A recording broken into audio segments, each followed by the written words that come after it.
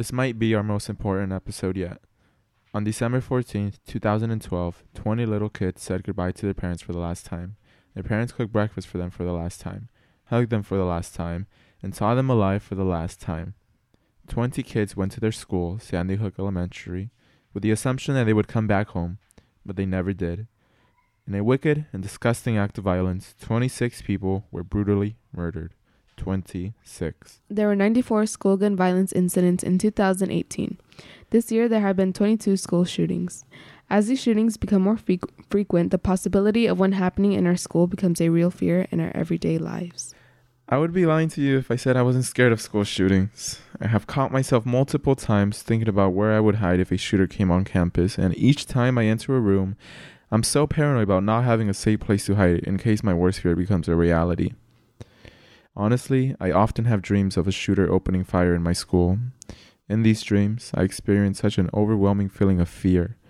I can hear the footsteps of the gunman approaching me, knowing I have no place to hide and no place to run. It is only a matter of time until I will be staring into the dark, soulless eyes of the shooter. I can feel my heart physically breaking and my entire soul cracking as my mind registers that I am about to be shot and killed. And there is no second chance. That's it. That is where my life will end, forever. For a few seconds, I'm transported into that horrifying and heartbreaking reality that these 6 and 7-year-olds experienced. Every time I wake up from these terrible dreams, I experience such a heavy feeling of relief that is impossible to describe. This is not normal. I should not have this be one of my biggest fears. I should be focusing on learning and improving myself, not if today will be the last time I say goodbye to my mom. This needs to stop. Similar to Gael, I catch myself being more paranoid at school. For example, if I were to hear an unusual sound or if there was a fight or a dispute to break out, my immediate thought is to think of what I would do if there was a shooter. My heart sinks at the idea, but what I find even more sad is the fact that the amount of school shootings has happened has in a way robbed me of my sense of security at school. Yeah, I mean, every time I hear a loud bang or loud popping sounds, my heart drops for a second. Because the first thing I think is this it? Is there a shooter on campus? I really have become so paranoid of it, and it's just really, really sad. And if you guys haven't seen it already, a video made by Sandy Hook Promise, which portrays the depressing reality of how normalized school shootings have become, went viral a few weeks ago. In the video, teens are talking to the camera about the many uses their new school supplies have. The shocking part of it is that these kids are using their skateboards to break windows, their socks to stop blood flow, and their phones to text their mom one last message, all in an attempt to escape a school shooter. Did you guys see the video? You know the one we're talking about? Yes. Yeah. Pretty sure. Yeah, it's the one, it begins with the kid talking about his new binder and his new song. Yeah.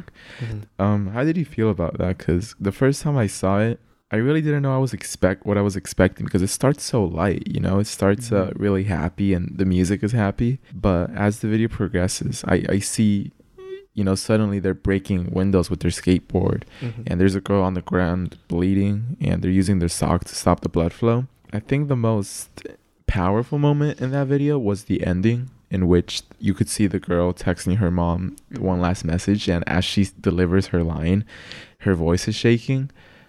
And then you hear a door open and you hear the footsteps of the shooter come in. That part really, really put goosebumps on me, because every time I saw it, I was about to get teared up when I saw it. It was so impactful, because that's exactly the kind of thing that I fear.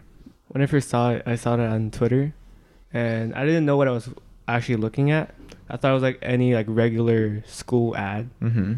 You'd find off of Back to school ad. Yeah, basically.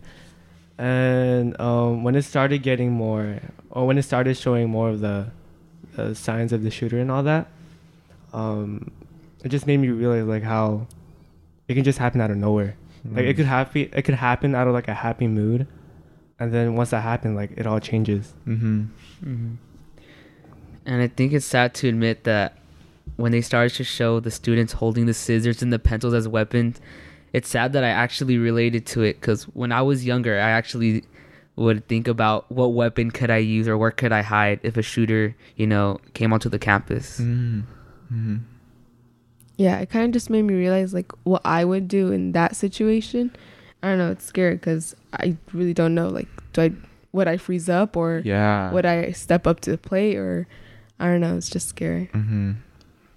It was very like disturbing to watch, and it's obviously supposed to be disturbing so that people could realize the impact of school shootings. And I think it's just really sad that our school supplies have become defensive materials instead of learning materials. So Sandy Hook Promise, which is a nonprofit organization founded by the family members whose loved ones were killed in Sandy Hook, got in touch with us about working with them.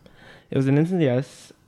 Gun violence is something we are incredibly passionate about, and to get the chance to work with such an impactful and important foundation is such a huge honor for us. Mm-hmm. The sad reality is that the news circulating back to school is not about grades or college. It's about what we will do to stay safe during a school shooting. Mm-hmm. There are even ads on TV showing bulletproof backpacks being sold for these endangered children, which should not be having to happen. Sandy Hook Promise works on preventing school shootings before they happen, and it's very important to know the signs before one, actually happens.